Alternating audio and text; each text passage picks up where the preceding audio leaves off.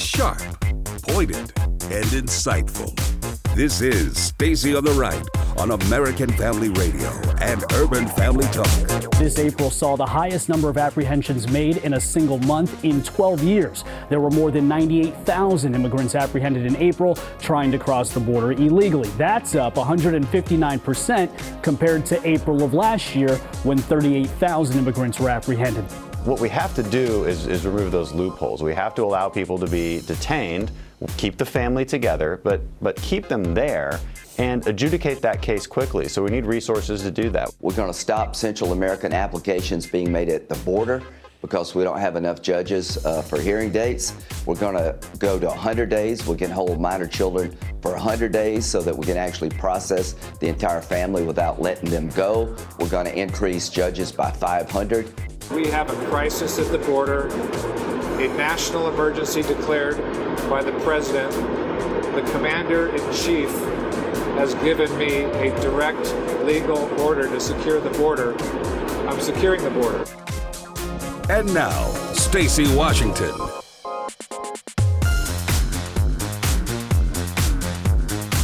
Hey, welcome back to the program, everybody.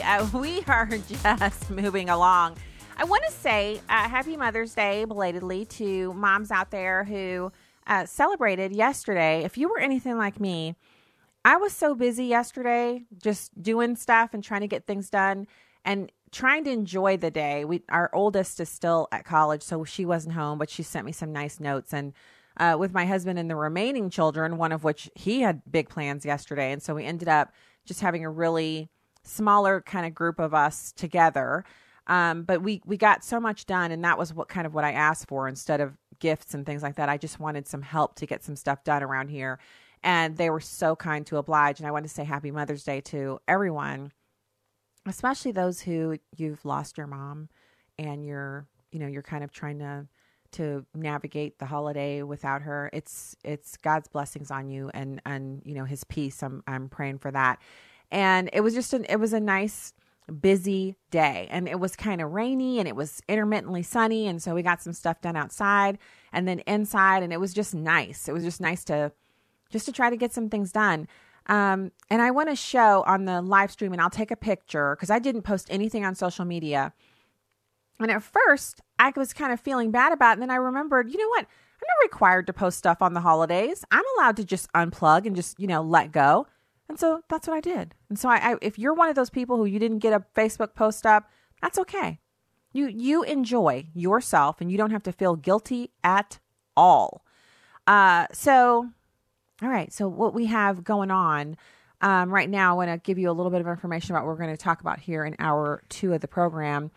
We have the acting ICE director describing thousands of arrests, seizures, targeting gangs, smugglers, and drugs. So we're going to be talking more immigration.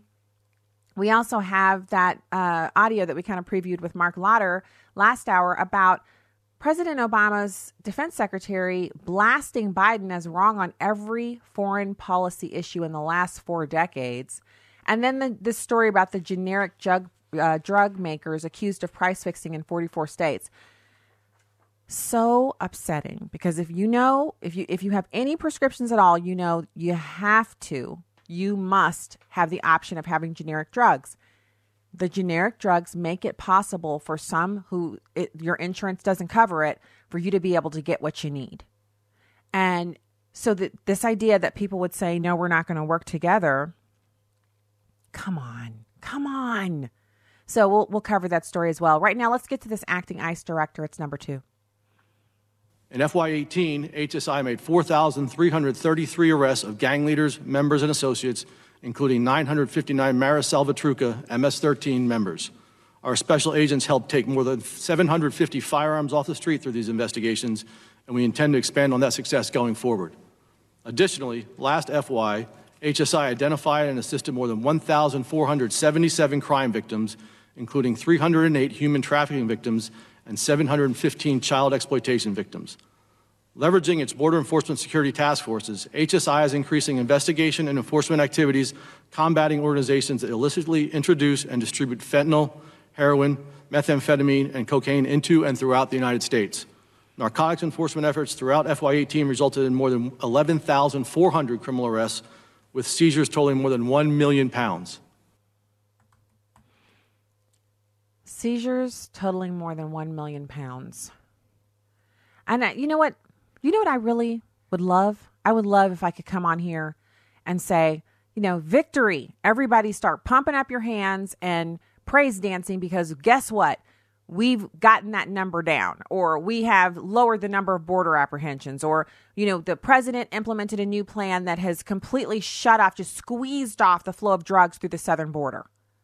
Or fewer people are addicted to, illicit narcotics this year than last year. Fewer deaths through opioid overdoses this year than last year. Fewer opioid addictions. Those kinds of things only happen when we have everybody basically eyes front, right? Eyes front, focused in on the issue. Not just that we're praying about it, not just that we're talking about it, but that we're controlling our legislators, and that they are, regardless of political party or ideology, acknowledging that there's a crisis at the border and doing something about it. That's right. That they're actually saying, you know what's bigger than me? My constituents. You know what's bigger than my desire to have single party rule from here on into the foreseeable future? Americans being killed by illegal aliens. You know what's bigger than my desire to have, a socialist utopia? Not having people die on my watch. And until we get there, we're going to continue to have this intransigence. We know what the problem is. We know what to do about it, but our hands are tied because the political process has been so subverted that we can't get what needs to get done. And that's just crazy. It's nonsensical. It's out of control. And so we've got to be aware of what's going on down there, which is why, we have this audio from U.S. Border Patrol Chief. He says the record number of illegal crossings at the southern border, they defy description, but here he is talking about it. It's number 3. Time and time again, my agents continue to go above and beyond. Just a few weeks ago, agents rescued a 3-year-old boy abandoned by smugglers in a cornfield with only his name and his parents' phone number written on his shoes. Agents have rescued more than 2,200 migrants endangered by ruthless smugglers so far this year. As we sit here today, thousands more are being encouraged to bring or send their children to our border based on smugglers' false promises of a safe and easy journey. Our apprehension numbers are off the charts compared to recent years.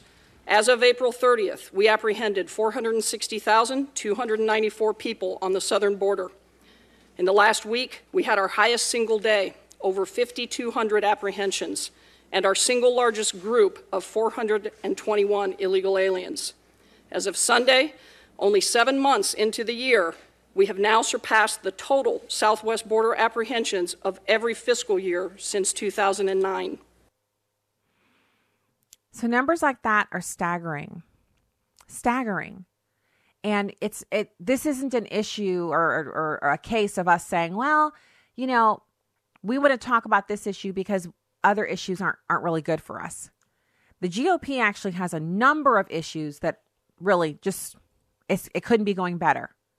The economy, it's a dead horse you can keep beating because it makes sense to talk about what's working. But what's not working is the southern border. Now you might be wondering, well, what are they working on? What is actually happening? Well, let's go to the Supreme Court for a second because we can get an update there. The Supreme Court is back in session and they're poised to issue 5 big decisions. They are actually considering the 2 allegedly partisan gerrymandering cases, the citizenship questions on the census, another issue related to the separation of church and state, jury selection, racial bias in a death penalty case, and whether Apple is fair game for a class action lawsuit regarding iPhone apps. Now, I actually heard a little bit about this earlier today. I was, running around and trying to catch up with some during the week type stuff. And I ended up, just listening on the radio to some kind of updates to this story. And so the court has ruled against Apple. Now, the Supreme Court was considering today, before the ruling, whether or not to allow a class action lawsuit to proceed that alleges Apple has a monopoly over iPhone apps. A group of consumers claim that app developers are artificially inflating the price for apps because Apple receives 30% of each sale that's made through the App Store. Now, the company argues that only app developers can sue over an alleged monopoly, not the app purchasers. Well, the court ruled against Apple. They're going to allow the lawsuit by consumers to proceed. Brett Kavanaugh actually joined the court's 4 liberals in rejecting a plea from Apple to end the lawsuit. Kavanaugh wrote the majority opinion. In other words, Apple as a retailer pockets a 30% commission on every single app sale, he stated, and that was enough to convince the majority of the justices to allow the suit to go forward. I think there's an interesting dynamic going on here. First of all, Kavanaugh has proven that he will rule individually on a case-by-case basis and that his ideology has not made him so rigid that he cannot see the other side of an argument. It makes him an interesting justice to watch and perhaps potentially a very dangerous justice on some of the issues that we're praying, we're fasting, we're petitioning and going up, literally saying, Lord, we need movement on this. We should pray for him on the issue of pro-life, on the issue of religious freedom. We should pray for him about those issues.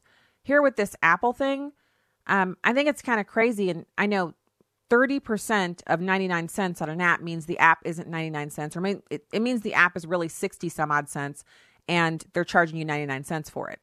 If they're charging you $3.99, obviously 30% is a larger number, but we're still only talking about, dollars, fractions of a dollar, etc. But on the larger scheme, when you think about the multiple hundreds of millions of app purchases per year, you can see where this is very lucrative for Apple, and they've locked out other sellers from this process. So it's going to be interesting to see what the court does with this now that the lawsuit is going to be allowed to proceed. So on these other issues, citizenship on the census, well, liberal justices obviously believe that the census question is improper. It wasn't improper before, but it is now. Anyway, what's the news? Where's the news there? This is a widely anticipated decision. I'm hoping it comes down in favor of the Trump administration, but we'll see. Opponents claim that asking about citizenship will cause non-citizens and possibly illegal aliens to skip the question or census altogether, which will result in an accurate population count. Actually, it would result in a more accurate population count because you could count the number of people present for other things that the government tallies for, and then you could compare that number to the census completion rates, and you could get a very clear picture of how many people are in a state or county illegally, right? And that is what liberals do not want. Remember, census data is used to determine congressional representation, and that is something that should not be skewed one way or the other by illegal aliens. We need that question. And then the gerrymandering issue. So these types of issues on gerrymandering typically fall right down partisan lines on SCOTUS. And according to The Hill, based on the questions justices asked during arguments before the court on the 2 current cases, the high court's judges are split on this issue. North Carolina Democrats are actually arguing that Republicans drew the state's congressional districts in favor of the GOP. Meanwhile, Republicans in Maryland charged that Democrats in their state redrew in such a way that it eliminated a GOP congressional seat. Now, prior rulings by the Supreme Court have noted that drawing congressional districts is inherently political, and it's extremely difficult to define when such maps are too partisan. So that, obviously, if it skews to one side or the other, the gerrymandering, the purpose of gerrymandering is to make it so that people of like votes can vote together and increase their political power. That's what it is. Drawing congressional districts, that's what it involves. So conservatives on the bench during the arguments seemed hesitant to rule, implying that the states themselves should make the decisions. And liberal Justice Ruth Bader Ginsburg asked if there was any genuine doubt that Maryland Democrats intended to deprive Republicans of the seat by redrawing the district. Sometimes she just hits it right on the head, huh? She's still alive and kicking, y'all. Good for her. All right, we'll be back with more after this. Stay there.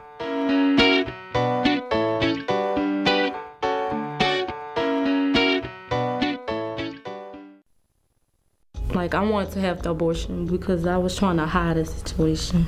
When a young mom in crisis walks into a preborn pregnancy center, she's welcomed with open arms and given love, support, and a free ultrasound to meet her unborn baby. This young woman not only chose life for her baby, but heard the message of Jesus Christ and was comforted from the guilt and pain that plagued her. Preborn centers lead the nation in providing free ultrasounds.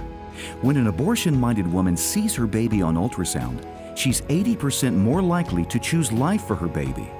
For $140, you can sponsor 5 ultrasounds, and 100% of your sponsorship goes towards saving babies. To find out more, go to preborn.com.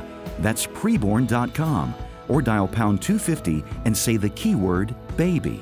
That's pound 250 and say baby. Your love can save a life. This is Viewpoints with Kirby Anderson. One of the lines that Senator Bernie Sanders uses often in his campaign is his concern that the rich get richer and the poor get poorer. Since he and other candidates will continue to proclaim this slogan, it's worth taking a moment to critique it.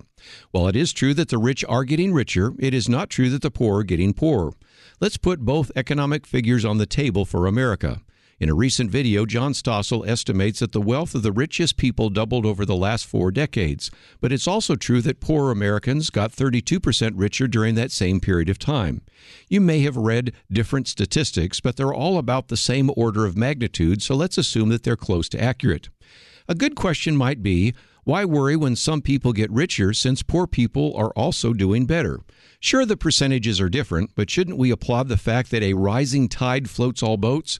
And let's look worldwide. In previous commentaries, I have documented the fact that 1 billion people have been raised out of extreme poverty. A corollary to this slogan is the claim being made that there's a lack of income mobility. Certainly there is some truth to that. Children born to rich parents have a better advantage than children born into poverty, but we're not locked into an economic class. Economists at Harvard University and the University of California at Berkeley found that the richest fifth of Americans fell out of that bracket within 20 years. And those born to the poorest fifth climbed to the highest quintile, sometimes even to the top. Look at the Forbes richest list and you will find self-made billionaires who didn't inherit money. My point is simple. These campaign slogans sound true and reasonable until you look at some of the economic studies. I'm Kirby Anderson, and that's my point of view.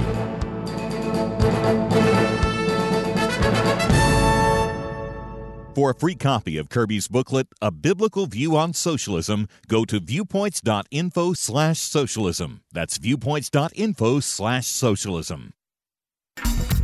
Welcome back to Stacy on the Right on American Family Radio and Urban Family Talk.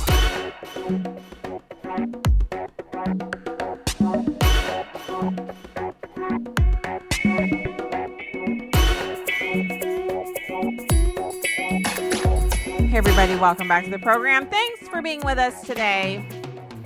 There's so much to talk about. Like these jihadi training camps. Yeah, I said it. So the current story is about this training camp found in Alabama that's connected to the New Mexico terror plotters. And it's just bizarre. Remember the bust in New Mexico? So there was a training camp in New Mexico. The same guy that owned that one also owned a terror training camp in Alabama. The FBI has found that second camp.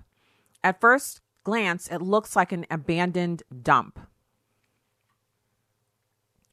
It honestly looks like something that it would just like not be a big deal, like a bunch of pallets, tires piled up. You know, they used pallets, they stacked them on top of each other, and then draped tarps over them to create makeshift dwellings. Lots of empty plastic barrels lined up with like the regular wire fencing set on top. So you have to crawl on top of the barrels, on top of the fencing. Weird, just weird. It looks like garbage, really. Like a makeshift military style obstacle course.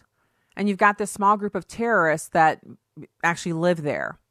Siraj Wahaj, who owned the property up a long dirt road just a few miles from downtown Tuskegee. And that's Tuskegee, Alabama.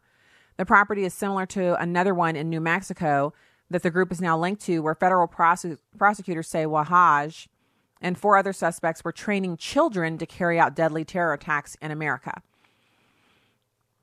I'm sorry, y'all. What? So FBI Assistant Director for the Counterterrorism Division, Michael McGarity, told lawmakers on Capitol Hill there are 850 open domestic terrorism investigations with 40% racially motivated violent extremism. The details are kind of crazy. There was the remains of a child that were discovered. The other kids who were saved told the police that that child was killed during an exorcism that the Muslims performed on him. They believed if they got rid of the demons in the child, he would host the return of Jesus Christ and lead them to victory over their enemies.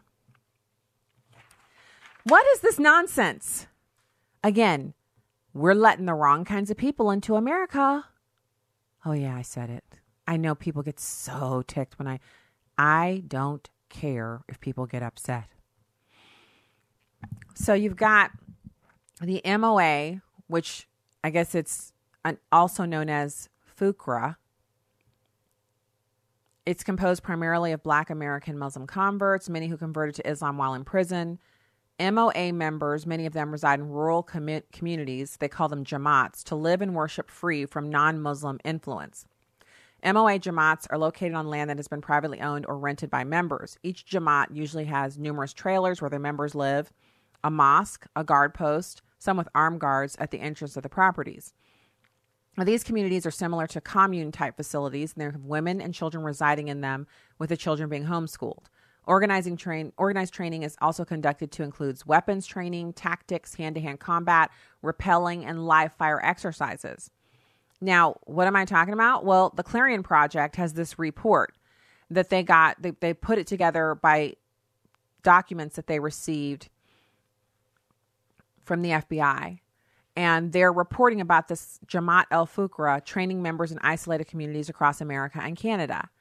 They have a place called Islamburg, headquartered in upstate New York. That is their most well-known Islamic village. Fuqra, which now goes by the names of the Muslims of Americas, among other titles, is a cultish Islamic group with a history of crime and terrorism. The group is led by Sheikh Mubarak Ali Jilani in Pakistan.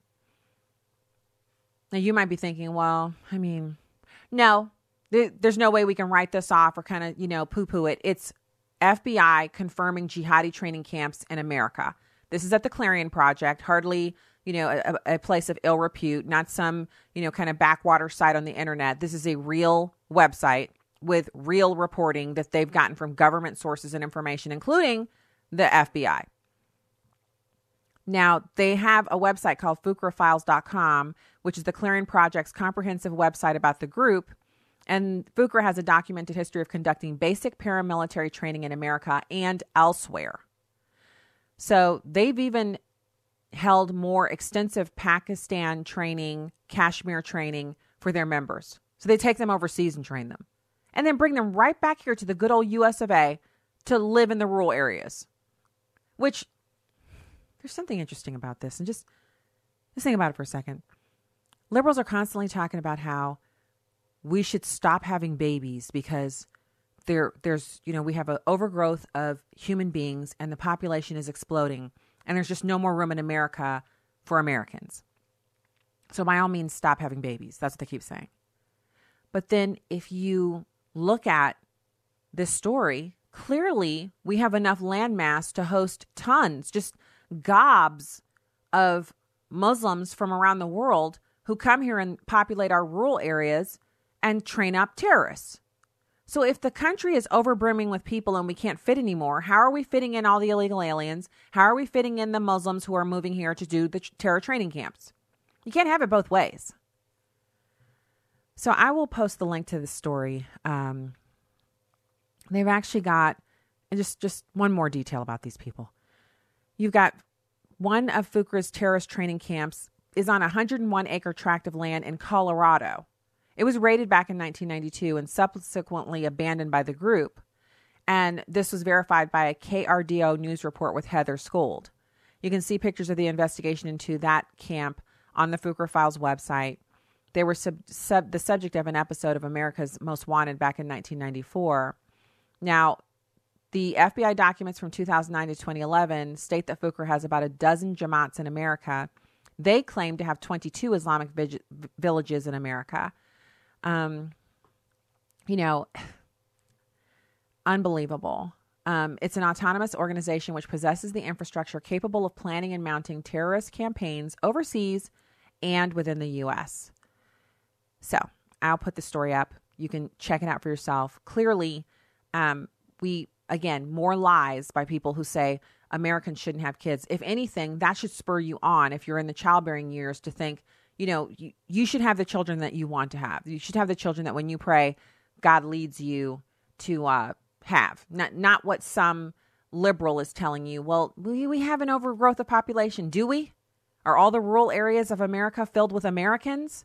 Are all of every bit of square acre that we have filled with American people? No? Okay. Because if we're having a population explosion and Americans shouldn't have more kids, then we certainly can't have any more immigration, lawful or illegal, right? Only one of those things can be true.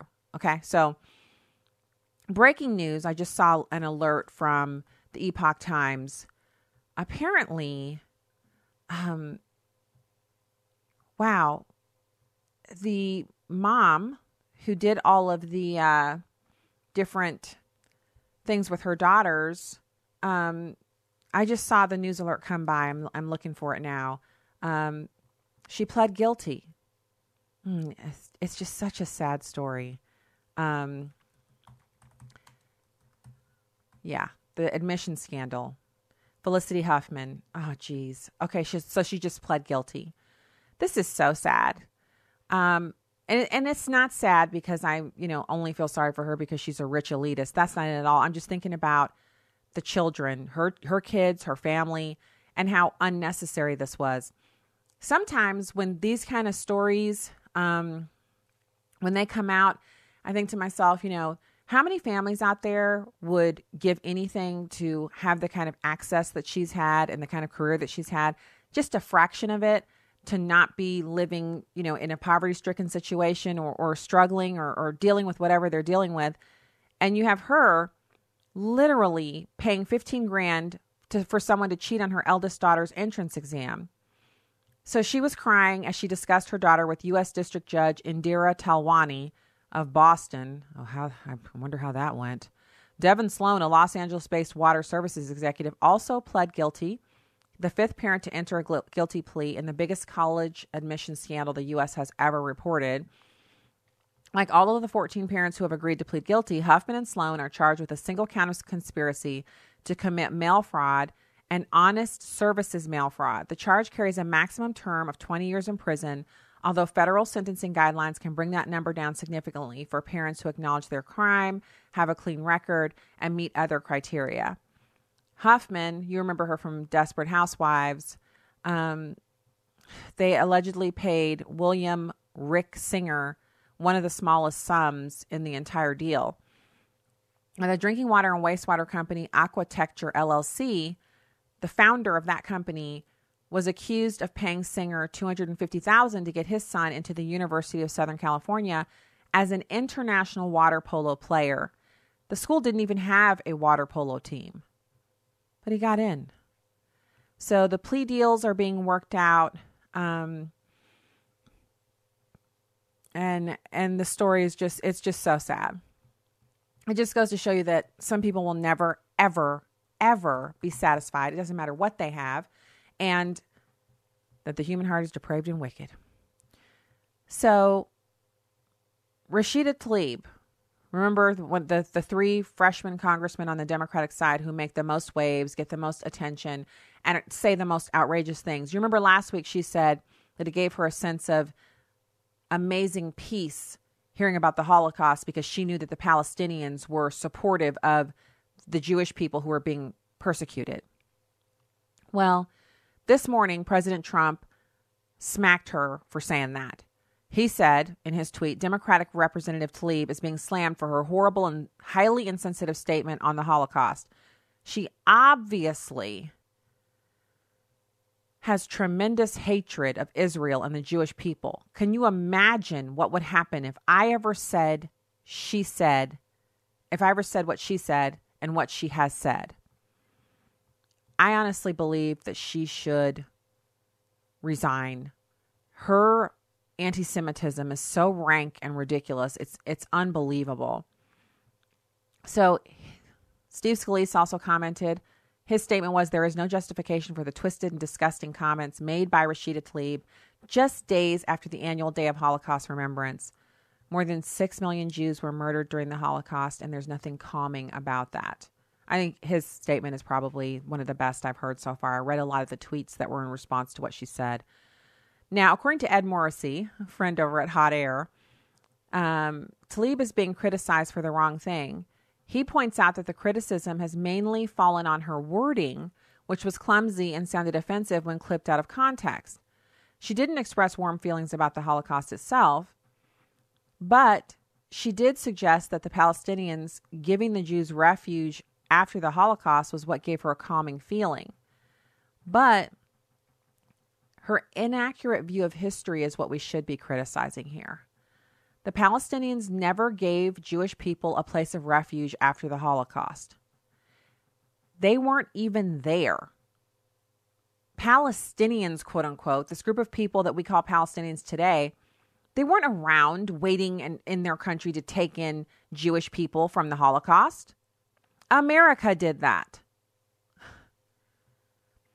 They didn't offer anyone safe haven. Jewish people weren't thrust on Palestinians. Jewish people had lived in the region for a millennia, and the diaspora had begun returning in the late 19th century with the Zionist movement. The Ottoman government didn't take much of an interest in it at that time, and then the British seized the region after World War I as a part of the Sykes-Picot arrangement of the post-Ottoman Middle East. The British pledged to provide Jews a safe homeland before that war and followed through, although while still insisting on it being a part of the British Empire. So you know how the Brits can do. So if anyone provided a safe haven, it was the British. But in truth, Jewish people had been building a revitalized homeland for decades before the Holocaust. It was the somewhat bizarre partition after independence that set off the chain reaction leading to where we are today. The Arabs, who had only lightly populated what they call Palestine now, resisted the idea of a Jewish state when Israel achieved independence. For decades prior to that, however, Arab states had also been ejecting Jewish people from all over the Middle East as well, forcing many to relocate to Israel. Hebron would be one good example of the quality of the safe haven offered by Palestinians, for that matter, and a pretty good example of what would happen, what would come about if Tlaib got the solution she wanted. Tlaib really wants to establish a Palestinian state in Israel. Now remember, Israel is just a tiny sliver of land. It's just a teensy-weensy little sliver. It was nothing but sand and really just nothing much. And the Jewish people went in there and they have turned it into a little spot of paradise in the Middle East. So that's why Arabs want to take it back from them. Now that they've fixed it up, they want to take it back.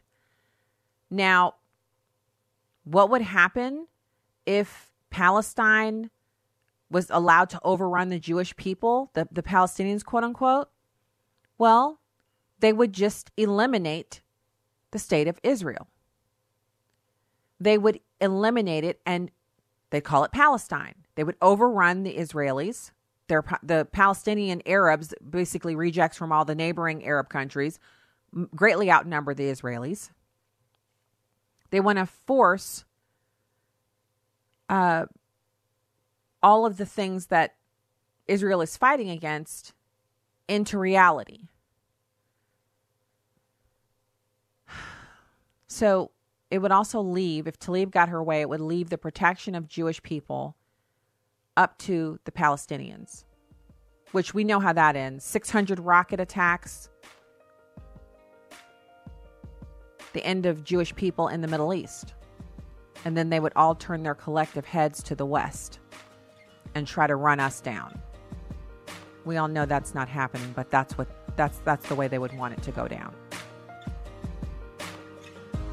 All right, people. When we get back, we'll have more for you. Keep it here.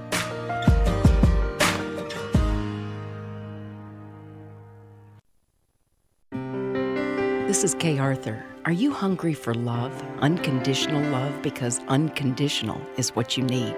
You've blown it, made a mess of life, and deep inside you wonder if anyone could love you the way you are. God does, and that's why God let His only Son, Jesus Christ, die on a cross almost 2,000 years ago. Jesus died for you because God knew you would fail to measure up. That's how much God loves you.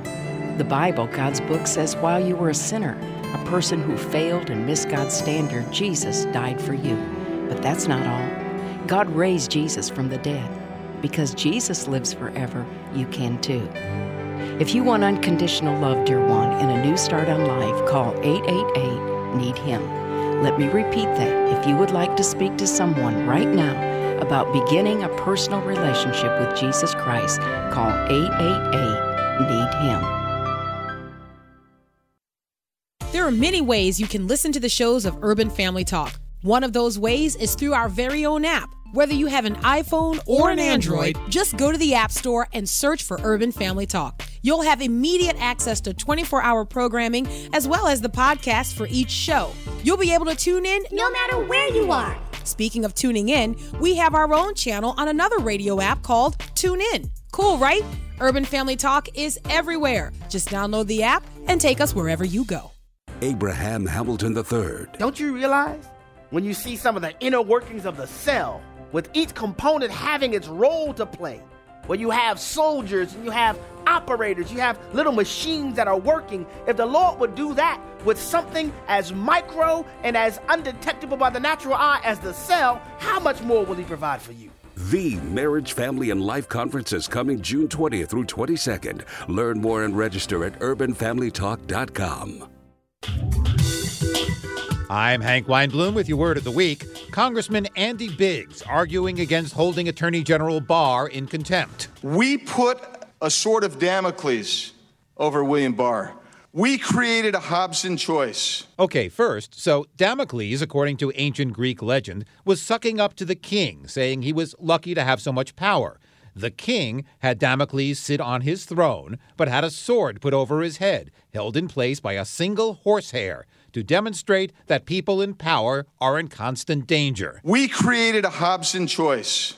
We said, guess what, Mr. Barr? You either get held in contempt or you violate federal law. English merchant Thomas Hobson rented out horses, the zip car of his time. He supposedly told customers, you can have that horse over there near the door or no horse at all. Hobson's choice really is no choice. Take it or leave it. Galloping off with sword in hand and your Word of the Week, Hank Weinblum, Fox News. Welcome back to Stacy on the Right on American Family Radio and Urban Family Talk. I stand by that statement. He and I agreed on some key issues in the Obama administration. We disagreed significantly on Afghanistan and some other issues.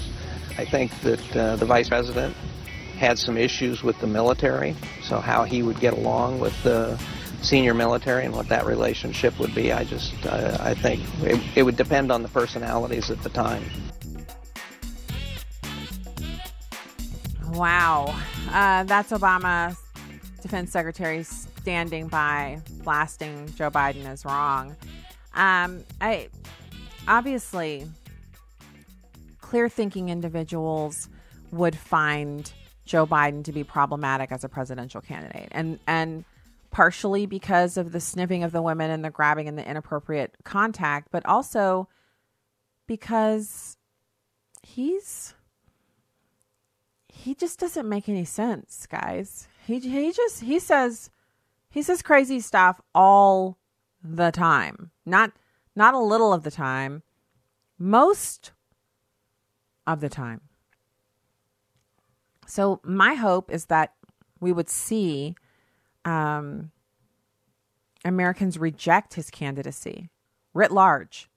It would be fantastic to see the Democrats have someone serious, but none of their candidates can be taken seriously based on the positions that they're currently holding. So, check out the posts. I just put one up over on Facebook about that Clarion Project and the jihad training camps here in the U.S. Now, I want to get to this story about the generic drug makers accused of price fixing in 44 states. Now, again, I am not into price controls. I think that the free market should reign, but this is not a free market if you have companies colluding together to control prices and to subvert the generic market. So a majority of U.S. states have filed a lawsuit that accuses 20 drug companies of orchestrating a sweeping scheme to inflate drug prices and stifle competition for generic drugs. And this is according to state prosecutors who filed their case on May 11th. Soaring drug prices from both branded and generic manufacturers have sparked outrage and investigations.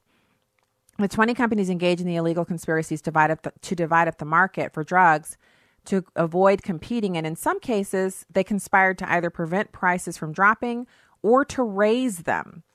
Now, this complaint has been filed in U.S. District Court in Connecticut, and a representative of Teva USA, the company alleged to be at the center of the conspiracy, has said they will fight the lawsuit.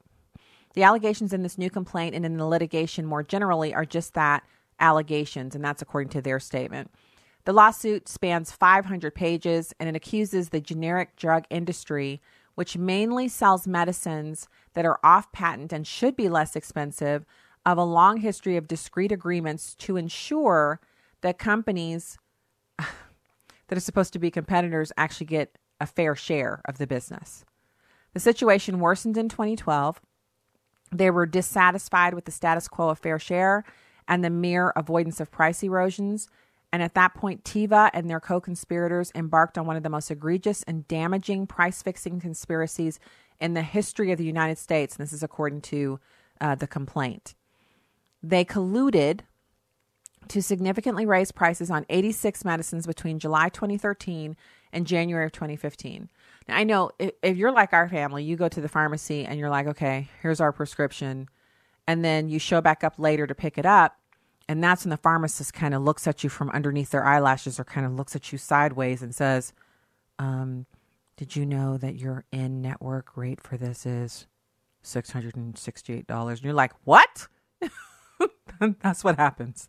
It happens at the Walgreens, the CVS, the grocery store pharmacy, wherever you might be.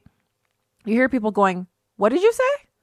Because they're like, why would this drug be $600 and some dollars? This is something we're going to need every month for a while. What? So this price fixing, according to the lawsuit, was on drugs that included everything from tablets, capsules, creams, ointments, diabetes medications, high cholesterol drugs, high blood pressure, cancer, epilepsy, treatments for that. In some instances, the coordinated price increases were more than 1,000%. Now, if you think about things you might have bought, from your pharmacy that were prescription medications between 2013 and 2015, if any one of those drugs sticks out to you in pricing and they're in one of those categories, again, diabetes, high cholesterol, high blood pressure, cancer, epilepsy, then you might have been a part of this, unwittingly you were paying more because of this price fixing. The lawsuit also names 15 individuals as defendants, and the defendants are alleged to have carried out these schemes on a day-to-day basis, knowingly fixing the prices of these drugs. So Nevada Governor Steve Sisolak issued a statement. The level of corporate greed alleged in this multi-state lawsuit is heartless and unconscionable. The lawsuit seeks damages, civil penalties, and actions by the court to restore competition to the generic drug market. Now, generic drugs were one of the few bargains in the U.S. healthcare system, but prices for hundreds of generic drugs have risen, some even skyrocketing without explanation, sparking outrage from politicians, payers, and consumers across the country whose costs have doubled, tripled, or even increased by 1,000% or more. So this is fascinating. I'm hoping to see a resolution there, that we're not going to, people aren't going to have to pay these prices any longer. And hopefully there'll be, just go back to the regular free market system in the price fixing. I don't think Americans are saying it has to be $5, for a whole bottle of pills or that people aren't willing to pay. It's that kind of price fixing is literally pricing some people out of being able to get the drugs that they need. How is that fair? well, life isn't fair, and fair may be an inequitable term to use in this instance. So now we don't have a ton of I want to talk about this story. To be honest with you, I want to talk about this story, but it's such a disgusting story.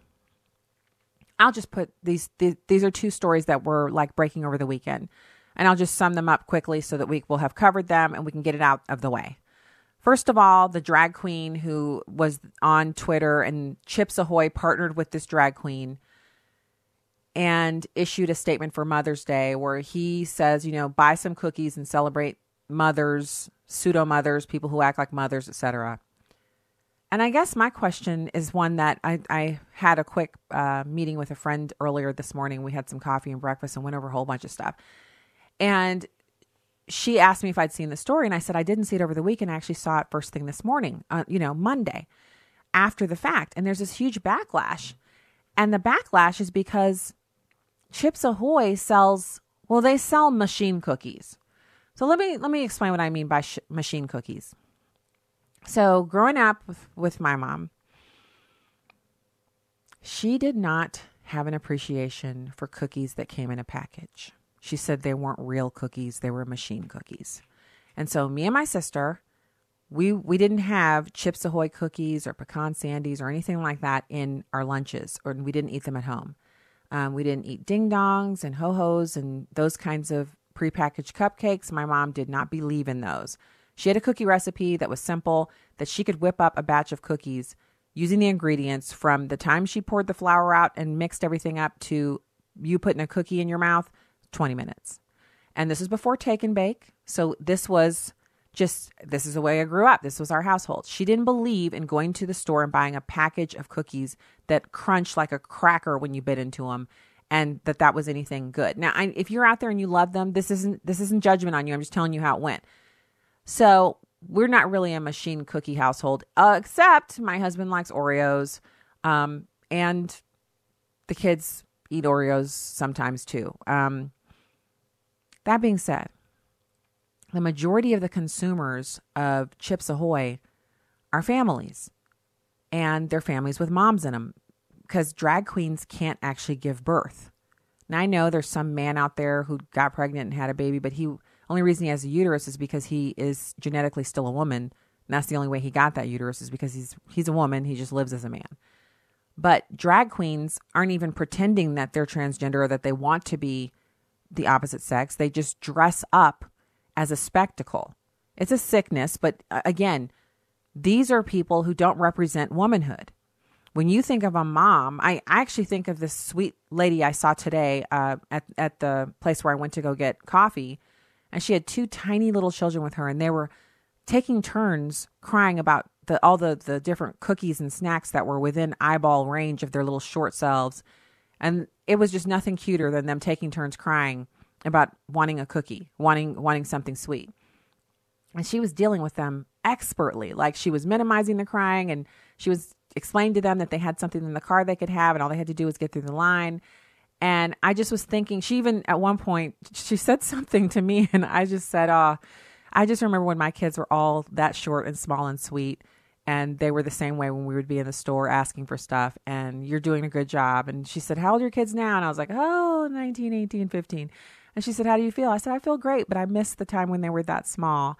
And we had a nice laugh about it. And that was a mom, I'm a mom. If you're listening to this show and you're a mom, you are not well represented by a drag queen. And so it is just so interesting to see these companies. They don't have to weigh in with the drag queen thing. Drag queens are not a significant portion of their customer base, not even a significant portion of the population. They're loudest, they're the most visible, but they're not the largest percentage-wise. They're not even a significant percentage. So why would you take your business that's based on families and jeopardize it by catering to a tiny minority that is offensive to your primary customer base? No, I don't find drag queens offensive just walking around thinking, ooh, drag queens are... No, I don't. I'm talking about when you take a drag queen and say, the way to sell my product is to market it to women by representing them with a drag queen. There's nothing fun or funny about that. That is a man masquerading around with 8 pounds of makeup on his face as a woman, as opposed to an actual woman who bears children, cares for a family. Maybe you don't have children. Doesn't mean you're not a woman. It's just not an accurate representation. And I don't understand why the companies keep doing this, alienating millions of people. I just talked about this, I guess, last week when we were talking about the magazine that sent over the transgendered man in a dress. And I turned the page, and as soon as I saw that, I was like, oh, so these clothes aren't marketed to me. And I'm just never buying anything from there. Again, it just doesn't make any sense for me to, because I'm not a man. So I wanted to cover that story because I'm not understanding why these companies are doing this. And then the other one is Alyssa Milano. Now, if you missed it, she's saying that people should forego intimate relationships with their significant others in order to force men to get angry enough to go down to Georgia and force Georgia to repeal the heartbeat bill. She says if men don't do that, women won't have access to abortions if they wait too long to decide to have one. Now, this is nonsensical, okay? And I think it highlights one of the things that leftist women believe about intimate relations, and that is that it's a transaction.